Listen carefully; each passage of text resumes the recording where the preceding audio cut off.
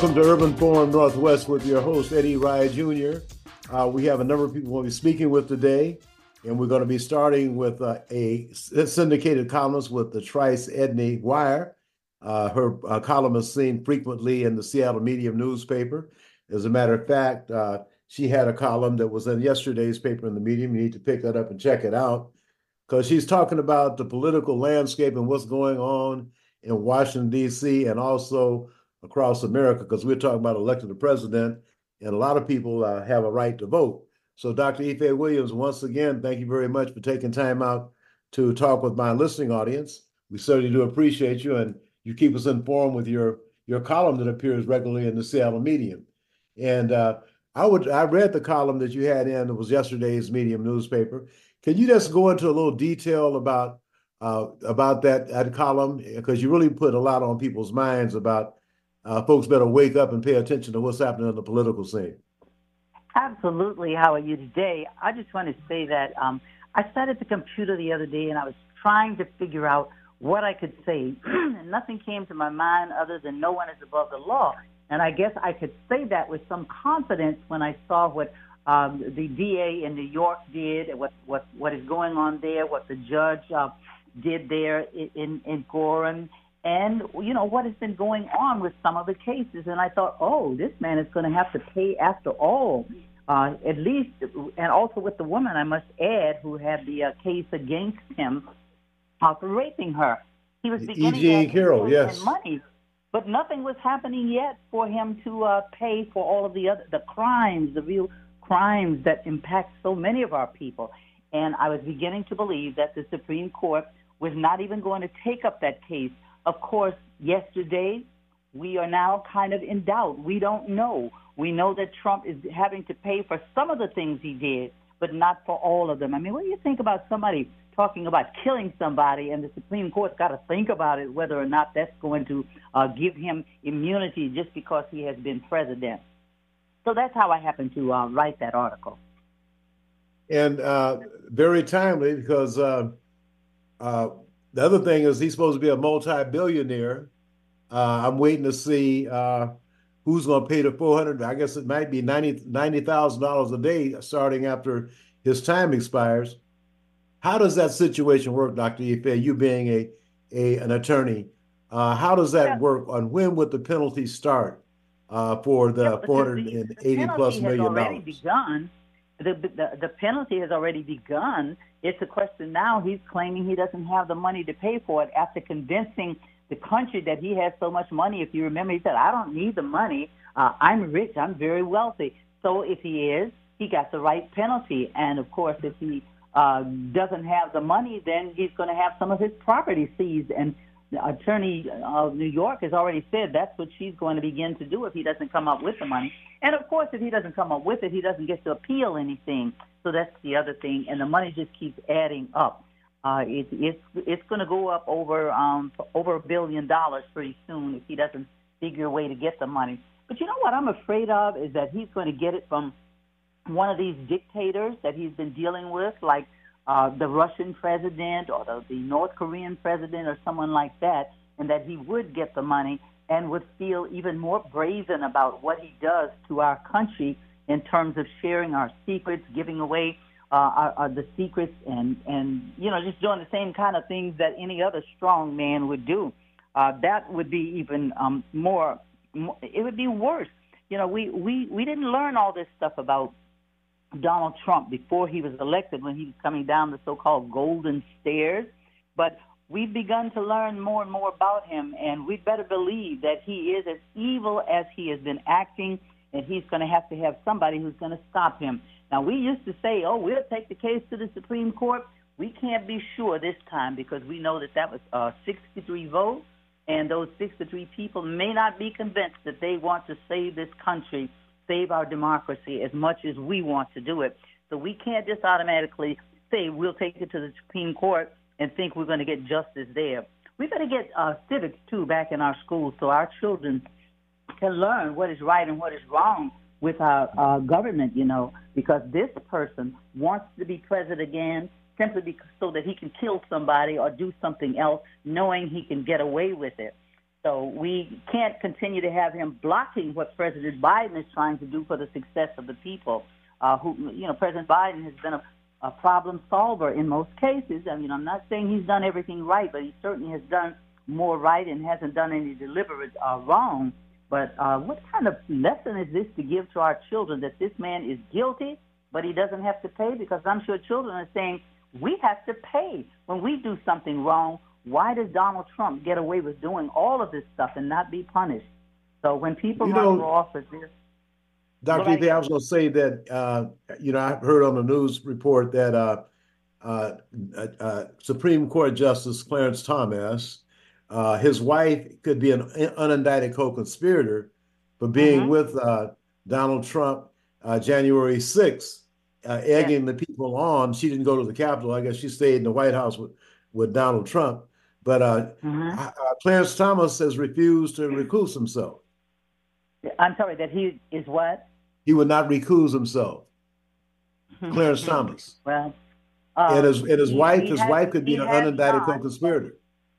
He has not, but then that is one of the reasons we have to get a president who believes in democracy, will win the election in November, and will do we the people have to do everything we can to be able to get more Supreme Court justices to balance out what's going on there. We can't allow any one of the Democratic justices to retire and not be able to, to replace that person. The other thing that we the people can do is make sure that we vote to have Washington, D.C. Able to have 2 more senators. That would help, too, because the Senate tends to be a little better. And now that we're getting a change of the leadership of the Senate, this is our big chance to spend the right of D.C., for us in D.C. to be able to vote in the Senate and in the House. I don't know that people around the country know. We don't get a chance to vote on who represents us in Congress, but we need to work on that as we're thinking about it, because it's getting worse, and it's totally disrespectful to the police officers and others who killed that day at the Capitol, for all the money we taxpayers have to pay to put it back together, for all the damage that they did in tearing up the place, and all the damage that Trump is doing around the world by showing how awful he can be here in America and do the kinds of things that people like Putin and Kim Jong-un and all of those can do without any regard for what the people want and need. It's time for us to put a stop to it, and we have to vote as we have never voted before in November. So I hope that people will stop running around talking about they're not voting. Oh, yes, you have to vote if you want to remain having some rights in this country. You're absolutely right, Dr. P. Going back to Donald Trump getting the money, it'd be pretty easy for him to borrow that money from his son-in-law, Jared Kushner, who shortly after leaving the White House went over to United Arab Emirates and got $2 billion. And to Saudi Arabia, I believe he got Saudi Arabia, right? So I'm sure that they will be kicking in because Trump is their guy. So I'm just waiting to see what happens there. But the other thing that I heard Congressman Jamie Raskin and also Congressman Gregory Meeks say, if they take the House, they're going to explore the possibility of expanding the Supreme Court, which I think that needs to happen immediately. So if they do take the House, they'll have an opportunity to do that. What are your feelings about expanding the Supreme Court to get justice for Americans? I'm sorry, to get justice? For Americans in the United States. Well, right now the Supreme Court is tilted. We know that. Yes, of course. And that's why I'm saying we have to vote to make sure that we vote for the right people and not be fooled like we were fooled with Trump, or like some people were fooled with him that he was going to do so much. You know, one of the things Mr. Gregory told me before he died, he said, I know some of these people think that Donald Trump is going to be a president and he's going to leave. He's going to follow the rules just like everybody else. He said, but no, he is not going to leave that White House peacefully. The military will have to be called out to get him out of there. And that basically is what happened. The National Guard had to come and surround that place and keep even more of his soldiers, Donald Trump soldiers for coming in and tearing up things that we, the people, have to pay for. I don't know what's wrong with these people who look at these stupid tennis shoes and have him say all that stuff about, well, black people are going to support me because they like our sneakers. We're not that crazy. Oh, sure, we wear sneakers, but we're not going to wear any gold sneakers with a big T on it and a flag.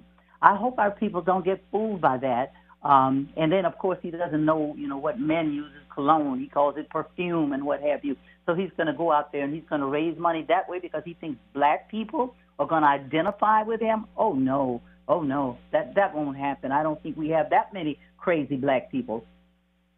And I think you're absolutely right, Dr. Ife. But it's very important to vote from the state, the city, the county, the state, all the way up to the president, because you need to have some say-so about everybody in elective office, and you got to be a participant. And the other thing is that I encourage people to show up at the city council, county council, state legislative meetings to make sure that we don't get left in the dust and our issues are forgotten. Because like the old saying goes, if you're out of sight, you're out of mind. And we know how that worked real well. I must admit, though, the African Americans saw him that night when he came out there African business owners and civil rights organizations. We do have a serious problem with Merrick Garland not investigating racial discrimination complaints. He claims he sent our complaint filed November 23rd, 2021, over to the Department of Transportation. And this is the National Association of Minority Contractors and 22 other organizations, including clergy. And we've not heard a word from Pete Buttigieg. Our numbers are dismal. The federal laws are being violated. And Mary Garland might as well be with Ed Bloom and Stephen Miller, because he has no regard for trying to deal with racial discrimination issues, specifically against African Americans. I have not heard anything other than he's just so slow to get out the box. So if the president is reelected, I certainly hope. Oh, as a matter of fact, I can't believe this, Dr. Ife. Just 1 second. Hello. Hi, is this right? This is Congressman Gregory Meek's office calling. I'm on the radio right now with Dr. Faye Williams. Let me call you right back, okay? Okay, sounds good. Okay. All right, thanks. I just mentioned his name and got a call. Absolutely. You have such great people on your program. I just love it whenever I can hear it. And thank you. What you're doing is giving out information to the people so that they'll have the truth. I hope that nobody in November will be able to vote for somebody who is trying to destroy them, destroy their country that they have worked so hard with, because they said they didn't know. No, keep on providing that basic information that everybody needs to know. And they need to know that Trump is of no good to our country. He has done more damage than all the presidents I've known in my life put together. Dr. Ife, I've been joined by Hayward Evans, who's a co-convener of the Seattle Martin Luther King Jr. Commemoration and Continuation Committee now. We were just commemorating, but we got the clergy told us we need to continue. So that was their theme for the King holiday. So Dr. Ife, thank you very much. We're going to stay closer in touch. And I'm going to keep telling people to pick up that medium and read your column because it's very informative. So thank you very much for your time today. Thank you so much. And I'm going to have to learn how to use all of this technology, but thank you for getting me on it. Okay, I certainly appreciate you. Thank you. I love you. Take care. Okay. Okay, my next guest was Hayward Evans, and he jumped on and jumped off. But while we get him back on, I want to let you know that Hayward is back. Are you on, Hayward? He's connecting. So anyway, I want to thank Sound Transit's Office of Civil Rights, Equity, and Inclusion. I want to thank the Port of Seattle's Diversity Contracting Office. Mia and Rice, I hope you're getting well. And I also want to thank the City of Seattle's Purchase Construction Services Office and SeaTac Bar Group, LLC. I also want to thank the Seattle chapter of Blacks in Government for giving me their award for this past Tuesday. So Hamdi Muhammad and the Seattle chapter and all the brothers and sisters out there, thank you very much. Now let's go to Hayward Evans to find out what happened on last Saturday for the MLKCC's Black History event. So welcome, co-convener. Oh, hey, Eddie, thank you for having me here on your show. But also, again, congratulations, well-deserved Lifetime Achievement Award from the Port of Seattle. Very, very, very proud of your accomplishments, brother. Thank you. Well deserved. The Martin Luther King Commemoration Committee, the program went extremely well. I was very, very pleased with the outcome. Our award recipients, Dwayne Chappelle, got who's the director of Seattle Education and Early Learning, got the Mona Bailey Education Advocate Award. Sharika Carter, president of the Coalition of Black Trade Unionists, and also secretary treasurer of the Washington State Labor Council, got the Tyree Scott and Beverly Sims Labor Award. Hamdi Mohammed, who gave you your award on Tuesday with Blacks in Government, president of Seattle Port Authority, first African-American or first woman of color to become president of the Port Authority. She got the Mayor Norm Rice Public Servant Award. Clarence Gunn, president of DDI, Democrats for Diversity and Inclusion, got the Larry Gossett Servant of the People Award. And Lim Howe, Mr. Lim Howe Esquire, prominent Seattle attorney, big-time civil rights attorney, got the Dr. Maxine Mims Changemaker Award. Great people, but also a shout out to the Catfish Corner. The people love the food, you know that. At all our events, we always make sure that we provide a free meal for folks, and they absolutely enjoyed the food that was provided by Catfish Corner. The event went great. Also, for those who don't know, and Ed, you know that every year for Black History Month, we light Martin Luther King Jr. Park, Martin Luther King Jr. Civil Rights Memorial Park, just down the street from Holgate Street Church. And a shout out to Senior Minister Jimmy Hurd, who lets us use his church every event.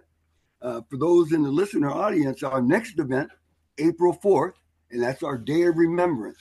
We want to remember those folks who passed away, who made contributions to our community, but contributions to your life personally. If anyone's interested in being a part of the advisory committee, you can give me a call, 206-778-6357. It's the 56th anniversary of the assassination of Dr. King is April 4th. And every year we recognize him, but we also recognize local people like Eddie, Peggy Maxey, just passed away. You're speaking. You mentioned. I wanted to say that Peggy Maxey was award recipient last year. She did pass away.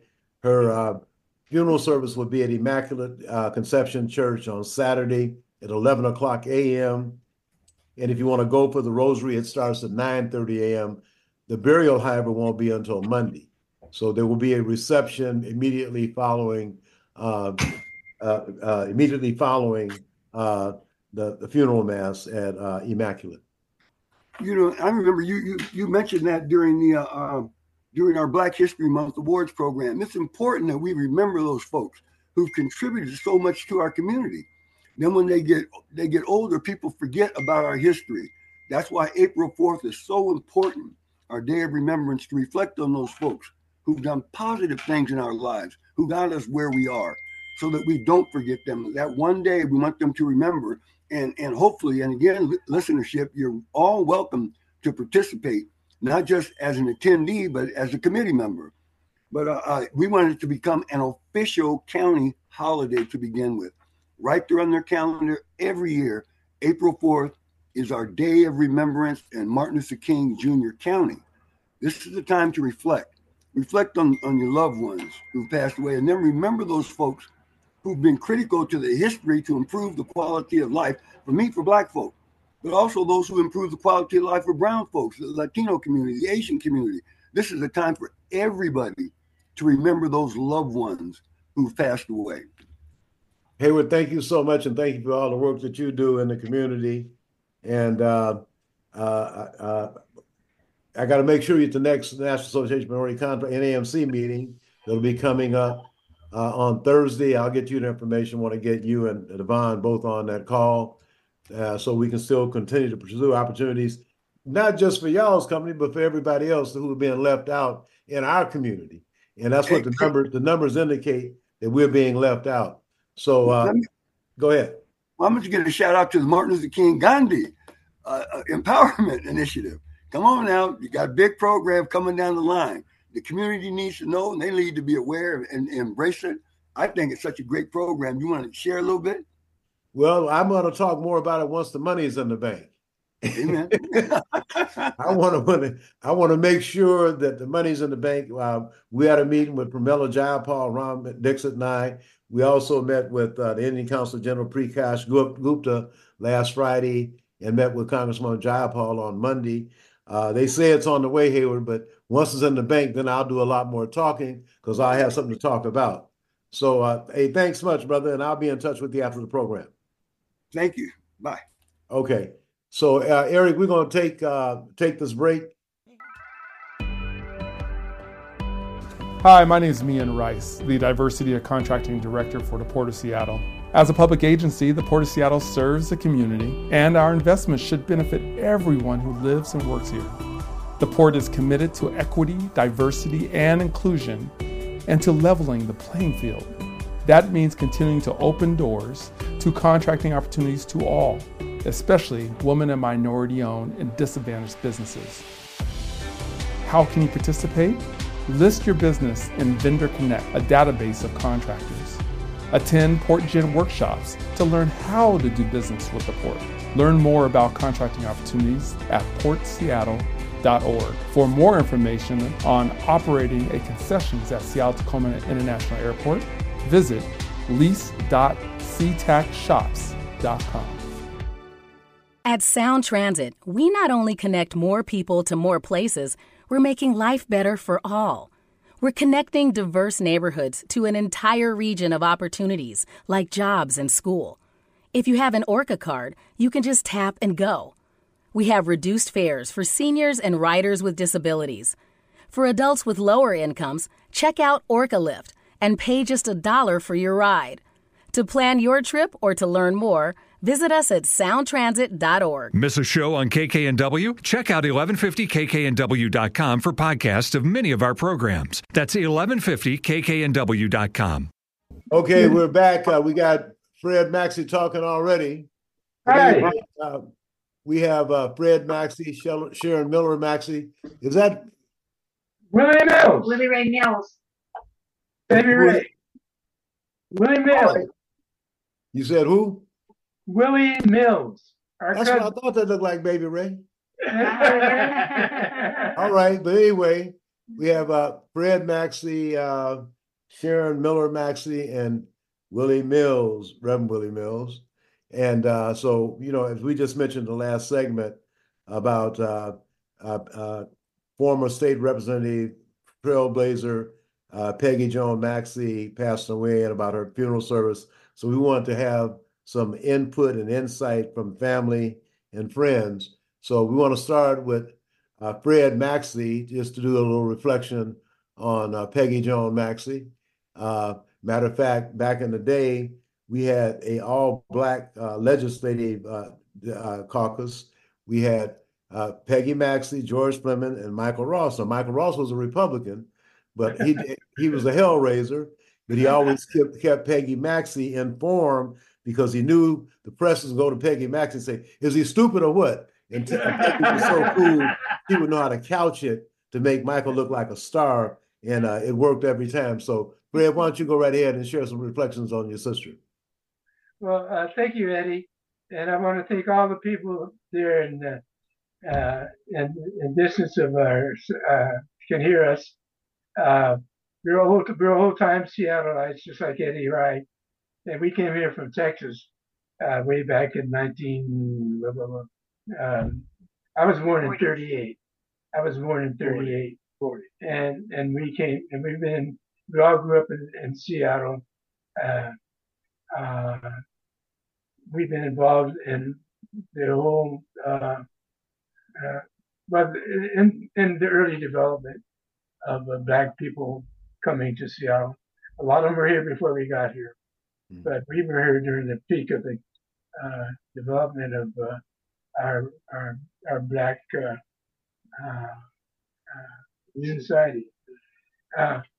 So Peggy, as Eddie probably told you already, was the first Black woman elected to the Washington State House of Representatives. But it wasn't just Peggy. It was all the Black people that migrated to the Northwest since we were young people. And so we were part of the Washington State history. from the perspective of all minorities, especially Black women and people that were the early pioneers, people that came here to work at Boeing, even before Boeing hired Black people. So we're so proud to see all the progress that's been made since then, and the deep roots that have been planted here, not only by our family, by all the Black pioneers and all of the people that come after the pioneers, the teachers and the workers and social milieu that we've grown to know and love for all these years. So right now we're taking this time to celebrate the birthday of Peggy Maxey. She just passed away, and we're celebrating her funeral on the 2nd of March, and there'll be a big celebration at the Immaculate Conception Church, where most of us grew up, and even doing both Catholics and Protestants, and a lot of our Jewish brothers and sisters. So it's part of our Seattle culture around here in this particular area, and we're just so happy to have been brought here and growing up here, and meeting all the thousands of people that we've learned to love and cherish in this area.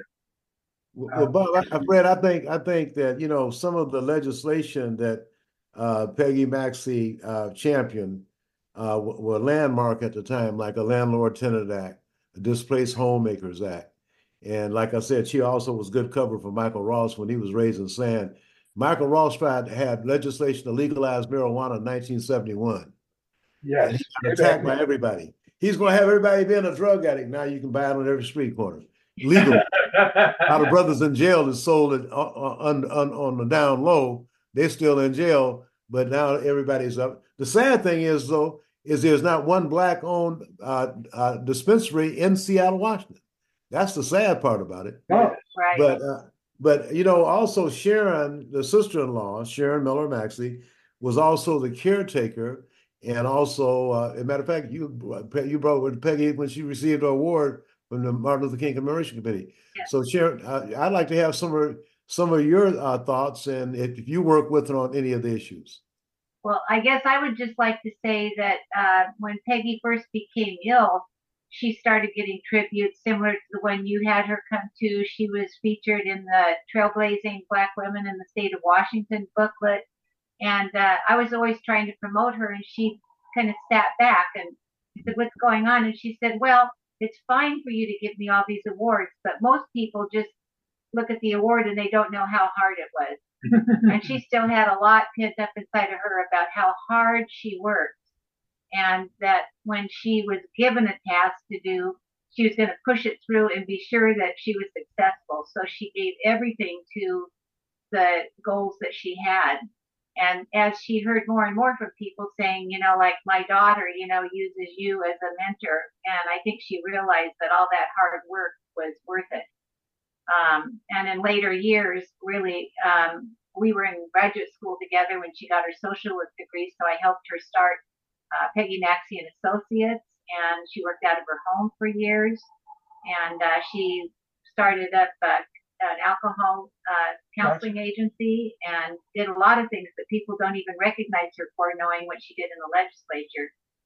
But I was always living close by her, the person that could be here for caregiving or be here when we started the company, and saw her really be a very, very hard worker. Mm-hmm. And so she would be amazed when she sees what's happening this weekend with all the people that are coming out of the woodwork to give her tribute. The representative who sits in her chair in the legislature is coming to the church on Saturday. And, he feels all of the things that came down from her legislation and some of the trailblazing things that she did. And so it's a good weekend to celebrate her and everything she's done. So a lot of people will be here celebrating, including your good friend, Sharon Tomiko Santos. She's bringing here the other 37th district representative. here. And she also is bringing you the flag that flew over the Capitol. She's going to present that to you. So I'll hear from Mr. Willie Mills. Yes. So he just flew in today. Okay. I know I haven't seen him in a minute or two. Yeah, he just flew in He's today. going to participate in the service on Saturday. Okay. Reverend Willie Mills. Yeah, see, he has gray hair. I have black dye. So those are things that we're celebrating, not just Peggy, but all of us who came here from the South, especially, and who are all considered pioneers in the development of the city of Seattle and the areas around here, but also from other areas in the state of Washington. There are a lot of Black pioneers whom you know very well. You could do 3 or 4 programs on just the Black pioneers all by yourself, including your family. Well, my family got here because my father got appointed to be one of the Northwest organizers for the Brotherhood of Sleeping Car Porters, the Pullman Porters, the only union that a Black man could belong to in those days. And they offered the job. He was the youngest in the family. They offered A. Philip Randolph offered the job to his 2 older brothers. And they said, well, our kids are in Southern and Eddie's kids in grade school. If something happened to him, we can take care of them. So he started coming up here in 1948. And he and Reverend A.J. Bowles had a room at Loy and Terrell Martin's house. They owned the Madison Street Cafe on Madison Street back in the 50s. Okay. So that's how we got here. I spent the first 10 years of my life in Shreveport, Louisiana. So I've been up close and personal with segregation, know all about it. But I hear from Reverend Willie Mills. I want to hear from him. I haven't seen him in a while. Well, let's hear from you, brother. Thank you, Eddie. It's so good to see you, my brother. You know, I know right now we are commenting on my cousin Peggy, and that's a wonderful thing. And the thing that I remember most about my cousin Peggy is that she always made it her purpose to edify and to grow people. And she didn't care who you were. She always wanted you to leave her knowing more than you did when you came. And she used her platform to better everyone. She wasn't just a Black woman. She was a white woman. She was an Indian woman. She was every nationality, Filipino, Mexican. She was all of those women, all in one, because she didn't see no color in people. She just wanted to better everyone. She wanted to edify them. And in doing all of that, her heart and her spirit always prevailed. And as far as I can remember, I had never heard my cousin Peggy say anything or do anything wrong to anyone. She always wanted to edify them. She always wanted to grow. And before I go, Ed, I'm just so thankful for you and for your heritage, for your entire family, and the way that you have tried to edify and grow this country through your persistence. We know that you should be like the rest of us, retired, but you just won't let it go. and I, for one, honor you, my brother. I honor you. Well, I appreciate it. It's a lot of work to be done. Like the saying in the Bible, the work is plentiful, but the laborers are few. So I'm gonna keep trying to push as long as I can. But in terms of Peggy, she was elected in 1971, and she served until 1982. And I know, Fred, why don't you mention the other family members who passed on, so the younger people that know of Peggy Maxey need to hear about the whole family. We'd all be remiss if I didn't mention my brother Bob Maxey, who you and just about everybody who ever walked the streets of Seattle knew Bob Maxey, not only from the people in our neighborhood, but all the major politicians knew him by name, Senator Jackson, Senator Magnuson. I don't know, Eddie, if you recall when Senator Jackson died, and we got calls from people all over the United States, including New York, who knew our family. They say, was that Bob Maxey, a picture that I saw next to Senator Jackson's wife? And that's because Bob Maxey, like a lot of the people you guys ran around with, just made it your business to know what was going on. That song, What's Going On, could have been initiated just by the guys who just do teenagers, basically, that would get out and meet everybody in the neighborhood and got to know them by name. As a matter of fact, it was Bob Maxey who first, because he was so popular, wanted to run for state representative because he knew so many people. And he had a lot of the people in Madison and Jackson, the people that had money that he could get backing from. But because Bob ran around so much, he was afraid that he might get in trouble because a lot of the police officers used to stop him from being out after curfew and use that against him when he ran for one of these big political offices.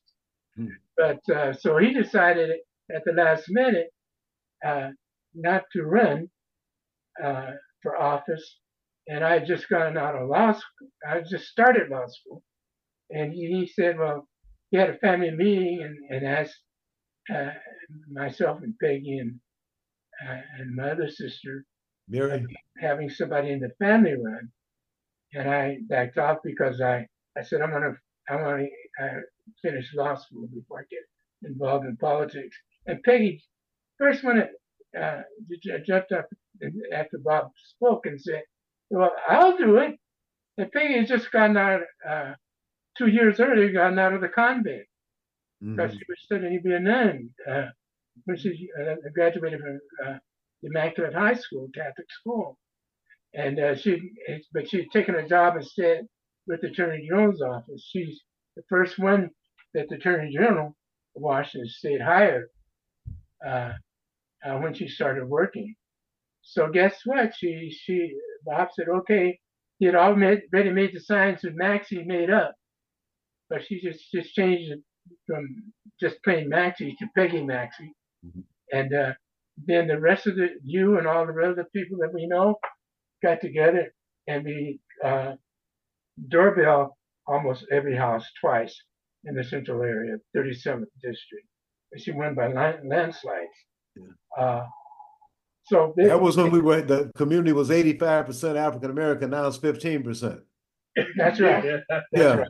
But that had to do with that redlining issue we dropped 50 years ago. It predicted everything that happened has transpired, has all happened. Yeah. But I want to ask Sharon, you were Peggy's caregiver. And why don't you take how active? I mean, she seemed like she was in real good shape when she came up last year to receive that award. But I mean, you were closest to her rather probably than anybody else. You were there every day. Yeah, she was pretty much staying at home for the last several years. Her business was running out of the house, and so when she came back after her first stroke, she went to skilled care and came back and sat down and opened up her checkbook, said, I got to start paying bills and I got to get my business going. And so she was that driven to keep PM&A alive. And so she was able to still see clients out of the home and continue on up until 2022. And then she was placed she went to an assisted living for the last year. And wasn't able to do a lot of the things that she wanted to do, but she would have worked to the last day of her life if she'd been healthy enough. And that kind of took the winds out of her sails because she was not one to just sit around. So, but she had lots of people come visit. One of her friends that was in the convent with her back in the 70s, when they came out, Linda had a family. And so Peggy would entertain them every Christmas Eve, and the littlest girl just absolutely loved Peggy like an aunt. And so they came to visit, and Holly visited her just before they went to South Africa to visit her sister. And she wrote a wonderful tribute to Peggy that we'll be reading at the service on Saturday, explaining her as the most positive person that she knew, and that she had taught her that you could be anything, you can do anything. And that was a pattern for her life. And so now she's a social worker, and she would love to be here, but she said, I can't just get up there from South Africa easily. So she sent a statement. But Peggy was always, even to the end, as Willie Ray just said, always the kindest. And even when she didn't feel well, she still was kind to everyone around her and just pushed through it. So we, a couple of days ago, heard her call her sister and say, help me, come get me. And so we think Mary came and got her, and now we get to celebrate her life. Okay. So we appreciate you doing a tribute to her. Like I said, she finally became comfortable with it and accepted that she had earned that reputation. Yeah, no question about it. I mean, being the first is always kind of difficult. Yeah. But then if you got that Maxey clan behind you, it just makes it a lot easier, because I know there was some good oversight and protection, and all the folks that knew the Maxey family, all the Santoses and all the other folks around the neighborhood. So she was always going to be well protected. One of her caregivers said that she could not believe that Peggy had achieved so much as a single woman. And I said, well, she was single, but she wasn't alone. She had a great village. There's no question about that. And once again, the rosary will be at 9:30 on Saturday morning, and the funeral mass will be at 11 o'clock at Immaculate. There will be a reception at Immaculate after the funeral mass, and the burial will not take place until Monday. Is that correct? Yes, noon at Monday at Evergreen Wash Shelley. Okay, and that's out on Aurora Avenue North. Yes. Okay. So, Fred, is there any kind of scholarship, anything that's been set up right now? Maybe we can talk about it later in Peggy's memory. Yes, we hope to have several scholarships set up in her name. Mm-hmm. I'm sure the University of Washington will cooperate with that. We're in touch with the governor's office, and also with the, we're going to have, the mayor's been wonderful. He's looking at naming a Peggy Maxey Street somewhere in the central area. In front of Immaculate. She went to the convent and she graduated from the high school. It got to be the street in front of Immaculate. That's my personal opinion, and that's what I'll be advocating for. Yeah. Yeah. What do you think about that, Fred? Sharon, what do you think about having that street name in front of Immaculate for Sharon, for Peggy? Yeah, that would be a good one. She'd also be in front of camp then. Oh, yeah, there you go, right down the street. Yeah. Yeah, this is our home. That's it. And it's going to be a great celebration, and we would ask everybody to have that same celebratory spirit. And we're all celebrating each other and all the beautiful people that we know didn't even get a chance to personally meet. And more than that, to have her be the mentor that encourages others to work as hard as she did to achieve what she did. It was all because of her, putting her eyes on the prize, and she would achieve it. Mm-hmm. Okay, well, I really appreciate you guys today. And like I said, we're going to definitely get a street, a monument, scholarships, or anything else in the name of the first African-American female elected to the Washington State Legislature. So thank you guys very much, and I will see you Saturday morning, if not before. Thank you very much, Eddie. Thank you, Eddie. Fred Maxey, Sharon Mellon Maxey, and Reverend Willie Mills. Thank you very much. Okay, Eric, we're going to take this break and come back with Carmel Bias from Women in Business Expo. At Sound Transit, we not only give people more reliable ways to get around, we're connecting diverse neighborhoods to an entire system of opportunities, like jobs, school, friends and family, and to the airport. Our commitment to economic development provides opportunities for women and people of color to compete fairly for Sound Transit contracts. All of this helps our regional workforce grow and thrive. Go to soundtransit.org and search DBE to learn more.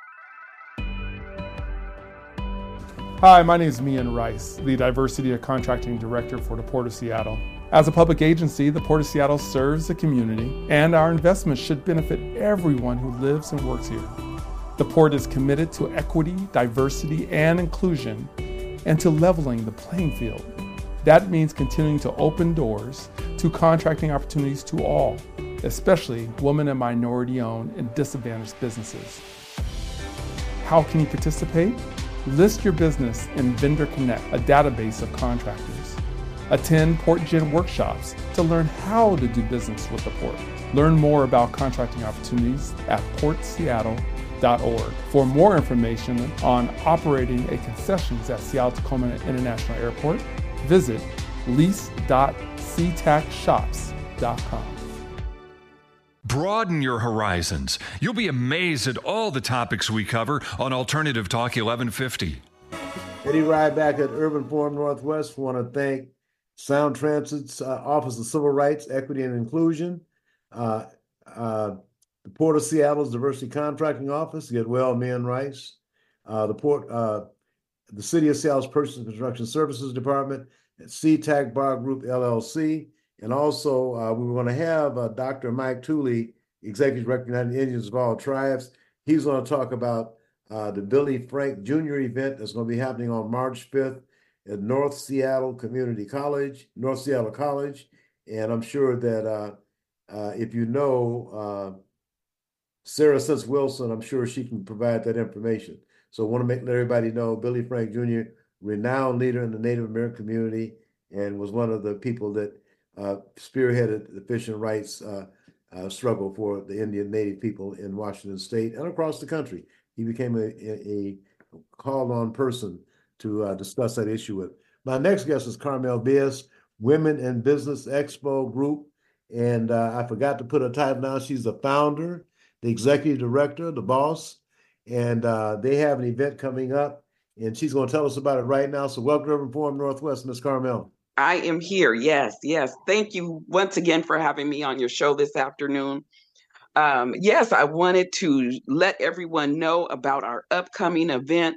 This is our leadership luncheon that we are having March 9th, Saturday, 11 a.m. to 3 p.m. at the Rainier Beach Community Center here in Seattle, Washington.